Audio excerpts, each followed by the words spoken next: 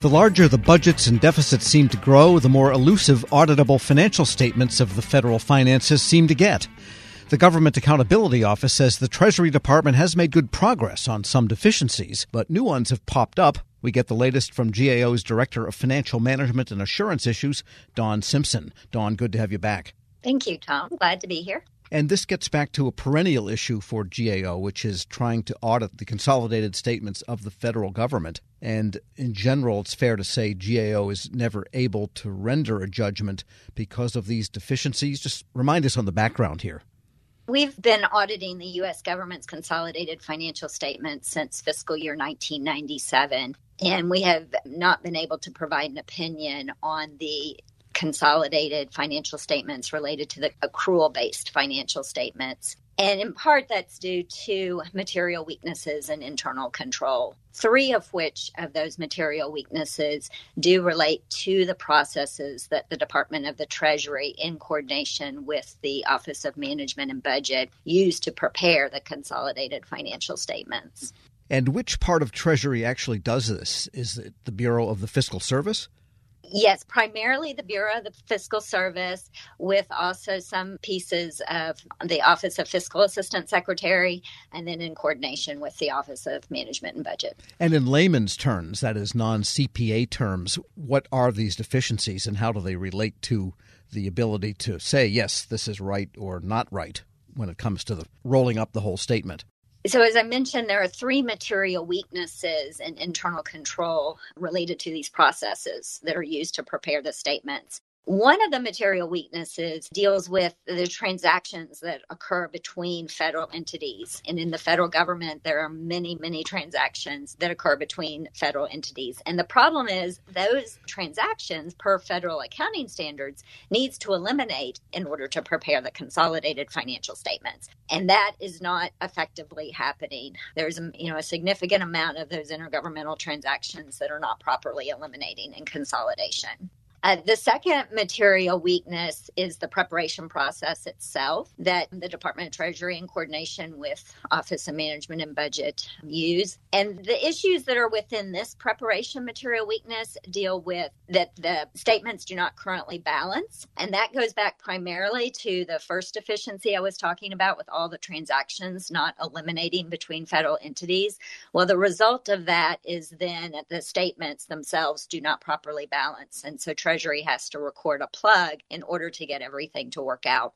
And then in addition to that, as far as ensuring that the financial statements are in accordance with generally accepted accounting principles, that is also one of the issues. And then the third material weakness relates to 2 statements that are prepared only at the consolidated level. And these statements show the reconciliation between the budget deficit and changes in cash, as well as the reconciling items between net cost and the budget deficit. And we have found that Treasury's process for preparing these 2 financial statements is not effective as far as identifying all the reconciling items that should be included, as well as the consistency with the underlying agency level information. And you mentioned, though, in this latest report, the latest update on all of this, that the Treasury has made progress in a number of other deficiencies that had been longstanding. We have found significant progress by the Department of Treasury and the Office of Management and Budget, specifically over the last few years. I mean, when you think back to that we've been auditing the financial statements since fiscal year 1997, we've made over 260 recommendations throughout our audit related to the processes for preparing the consolidated financial statements. And so over these years, Treasury and the Office of Management and Budget, as well as the agencies that are, providing the amounts for Treasury to consolidate, have made significant improvements in their financial reporting. And we continue to see this past year, as it relates to the Department of Treasury and the efforts that they're undertaking. We were able to close 2 recommendations. So there's only currently 10 recommendations now open from prior years. Plus, we made 5 new recommendations that we just issued. But of those 10, even though those remain open, we found that Treasury made significant progress in implementing their corrective actions related to those prior year recommendations. We're speaking with Dawn Simpson, Director of Financial Management and Assurance Issues at the Government Accountability Office. And the report also said there were 4 new deficiencies that popped up this year. Just briefly describe what those are, and I guess your recommendations are to fix those.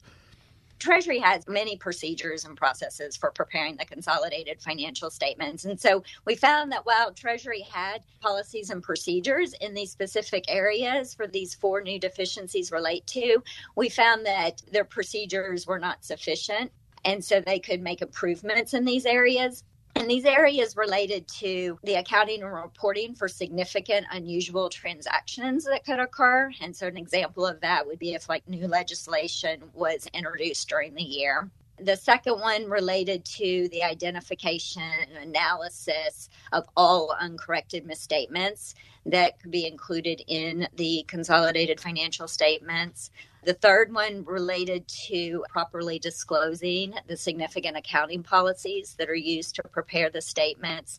And then the fourth one related to better documenting disclosure decisions that Treasury made, both as far as disclosures that were made as well as decisions on disclosures to not make. And so while Treasury has procedures in all these areas, we found that those procedures needed to be improved. All right. And let me just ask you a kind of philosophical question. If someone were to be, say, a corporate tax accounting or an accounting type of person or an auditor, that looks at corporate accounting and makes sure that it's all kosher, if such an expert were to join Treasury and look at the way the federal government goes about accounting for itself and creating balance sheets and consolidated statements, would it look to that person like they were on Mars? Or is there some correspondence between the way the government accounts for itself and it requires private, publicly held industry, or all industry for that matter, to account for itself? So there would be a lot of similarities because you are consolidating information per accounting standards to develop financial statements, and the same financial statements that the federal government has, when you think of the balance sheet, that's consistent across, all entities, whether you're government or not. And so there are certain aspects that are very similar. The challenge is with the federal government, there's over 160 reporting entities that are part of the federal government that then submit data for this consolidation process. And just the complexities and quantity of data that is then coming into the Department of Treasury to then consolidate the information, ensure its consistency, and then do what is needed, at the consolidated level, such as eliminating the transactions between federal entities that I was mentioning earlier. It's a very challenging aspect given the size and complexity of the U.S. government. And GAO has been finding these deficiencies, and Treasury has been, sounds like, trying to nail them down, and they generally agree with them. Do you have the sense that at some point GAO will be able to offer an opinion on what it sees as sound financial statements? Well, that is the goal. And like I said, we have seen a significant amount of progress in being able to see improvements in federal financial management over the years. When you think back to, those first audits at the agency level that were done in 1996, for the fiscal year 1996 financial statements, 6 of the 24 Chief Financial Officers Act agencies, only 6 were able to get clean opinions on their financial statements. And this past year, we were at 21 to 22 these last few years of agencies that are able to get a clean opinion. So there's been a huge amount of progress in the audit of, the individual agency financial statements. And we are continuing to see a lot of progress, as we were just talking about, at the consolidated level. And so, yes, that commitment by the Department of Treasury, the Office of Management and Budget, as well as the agencies, that strong commitment that we've really been seeing here these last few years, that continued commitment by them, then hopefully we will get to the goal of audited, clean, consolidated financial statements. All right. Well, we'll pop some champagne on the day that happens. Dawn Simpson is Director of Financial Management and Assurance Issues at the GAO. As always, thanks so much. All right. Thank you, Tom. Glad to be here. And we'll post this interview along with a link to her report at federalnewsnetwork.com/Federal Drive. Subscribe to the Federal Drive at Podcast One or wherever you get your shows.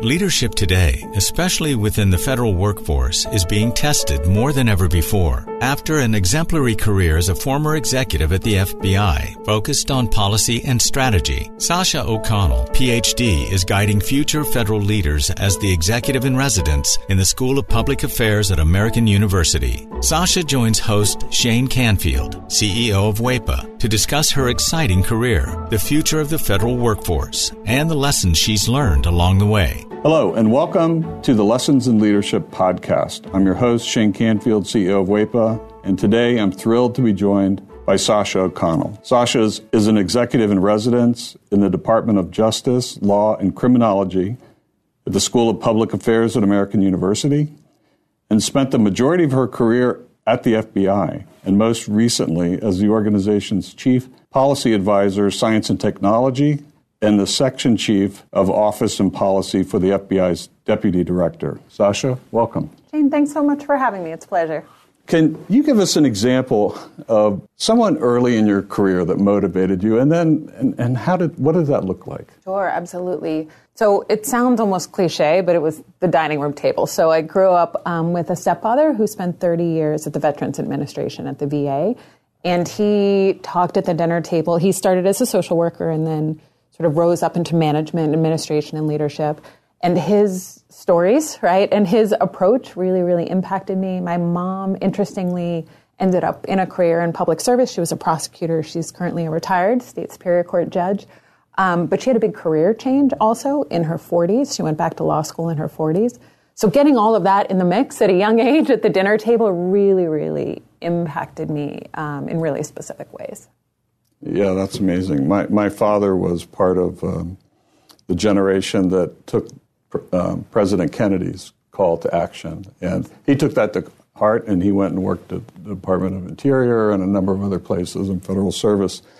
So it's catching when you're around it. You've held a number of leadership roles at the FBI, which is historically a male-dominated organization. What skills or traits helped you most as you navigated that? Yeah, it's an interesting and challenging sort of situation and question. One I don't think I still am reflecting on. I've been out of the FBI about 6 years, and I'm sort of still thinking about it. I think the bottom line was when I was there, and I really grew up there, I didn't know any different. I grew up with male cousins and brothers, and it was sort of a continuation of my existence. So it did, in retrospect, it was a really unique situation, but it didn't necessarily feel that way for me at the time.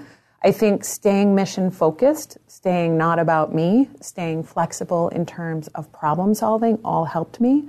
I will say there's resources today that weren't there when I was there, or certainly when I was starting out.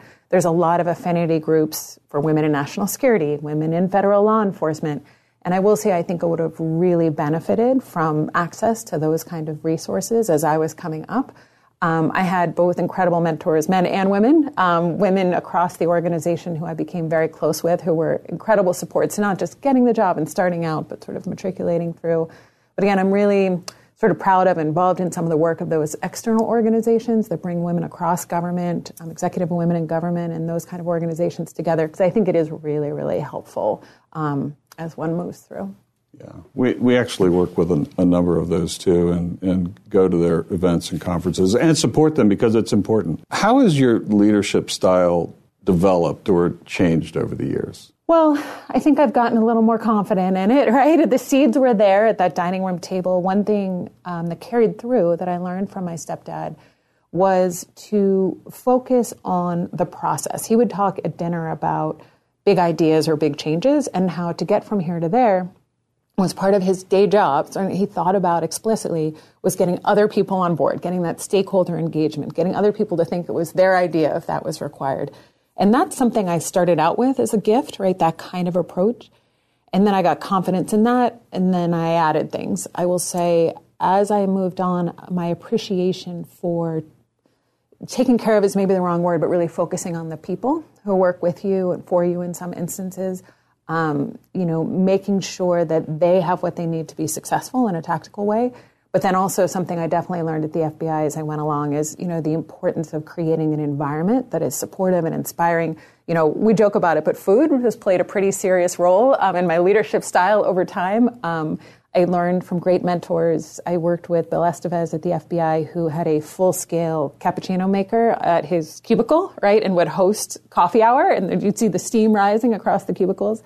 I worked with a great friend who used to carry hot frittatas for breakfast celebrations or on the metro, right, in one of those sort of coolie bags. And so I think it's been additive in terms of learning, gaining confidence in my approach, and then adding these pieces as I go that I've certainly learned from mentors and colleagues. And clearly you never let anything get in your way. You were mission focused, as you mentioned, and you just got the job done no matter what was in front of you.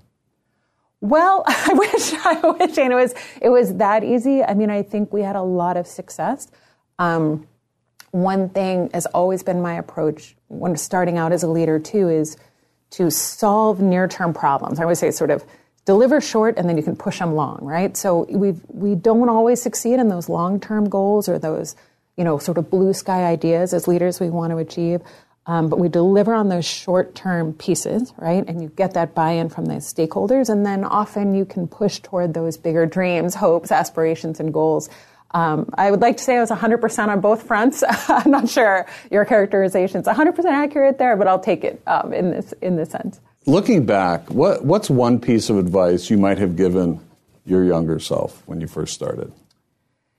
Yeah, it's interesting today, too, working with students, I get that chance, right, to give my younger self advice every day. And one thing we talk a lot about, and I wish I had thought more explicitly about, is really, it's about calibration, right? And so I always think Emeril Lagasse would say, like, a stove has dials for a reason, right? It's not like all hot or all cold.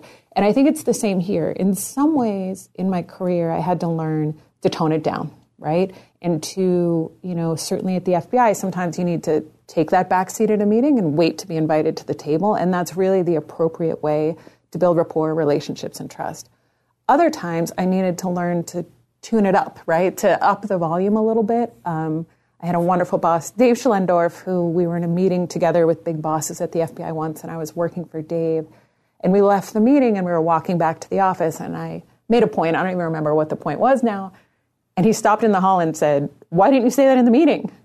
You're not helping me, right? Telling me this now I have to go back and fix this." And I realized, sometimes you have to tone it down, sometimes you have to tone it up, and that modulation, that sort of volume control about when to lean in and out, if you will, that's, even just thinking about that explicitly for folks starting out, I think is really helpful because it's not one size fits all. Right. I totally agree and understand that. It isn't one size fits all. And a lot of leadership is described in bumper stickers, sayings, and I don't think that's realistic. I think it's situationally dependent, and you have to be self-aware and aware of your circumstances to adjust. That's well said. You're training the next generation, or helping to train them, federal leaders through AU's School of Public Affairs. How do you encourage young people to answer the call of federal service? I'm so lucky at AU. We draw in, right, students who are primed for this and who are passionate when they walk in our doors. Even with that population, there are headwinds, right? USA jobs, right? Just even getting educated, these pieces. So helping with that is a whole set of work. I'm also really passionate about, as you point out, reaching out to a diversity of folks who haven't even thought about these careers as careers. I had a conversation with a young woman the other day, and she was talking about law school.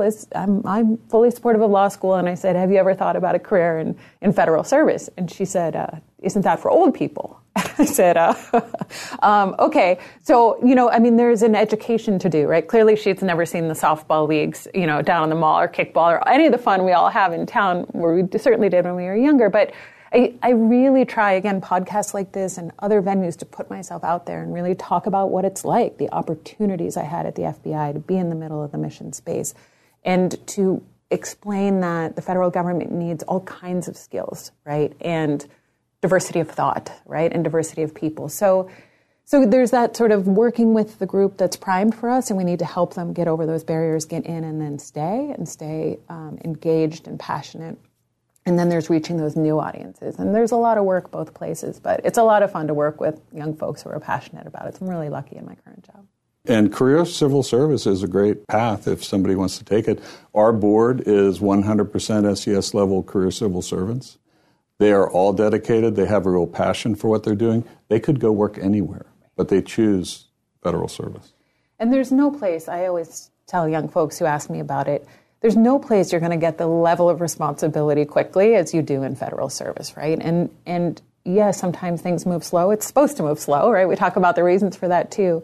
But there's really no other industry, maybe some startups you might get this experience, but really where you can be in the middle of mission space, whether you're passionate about the environment or national security or healthcare, public health, and you're going to get in there quickly and you're going to get in the mix and get exposure, experience, and opportunity for impact that's really unlike any other career.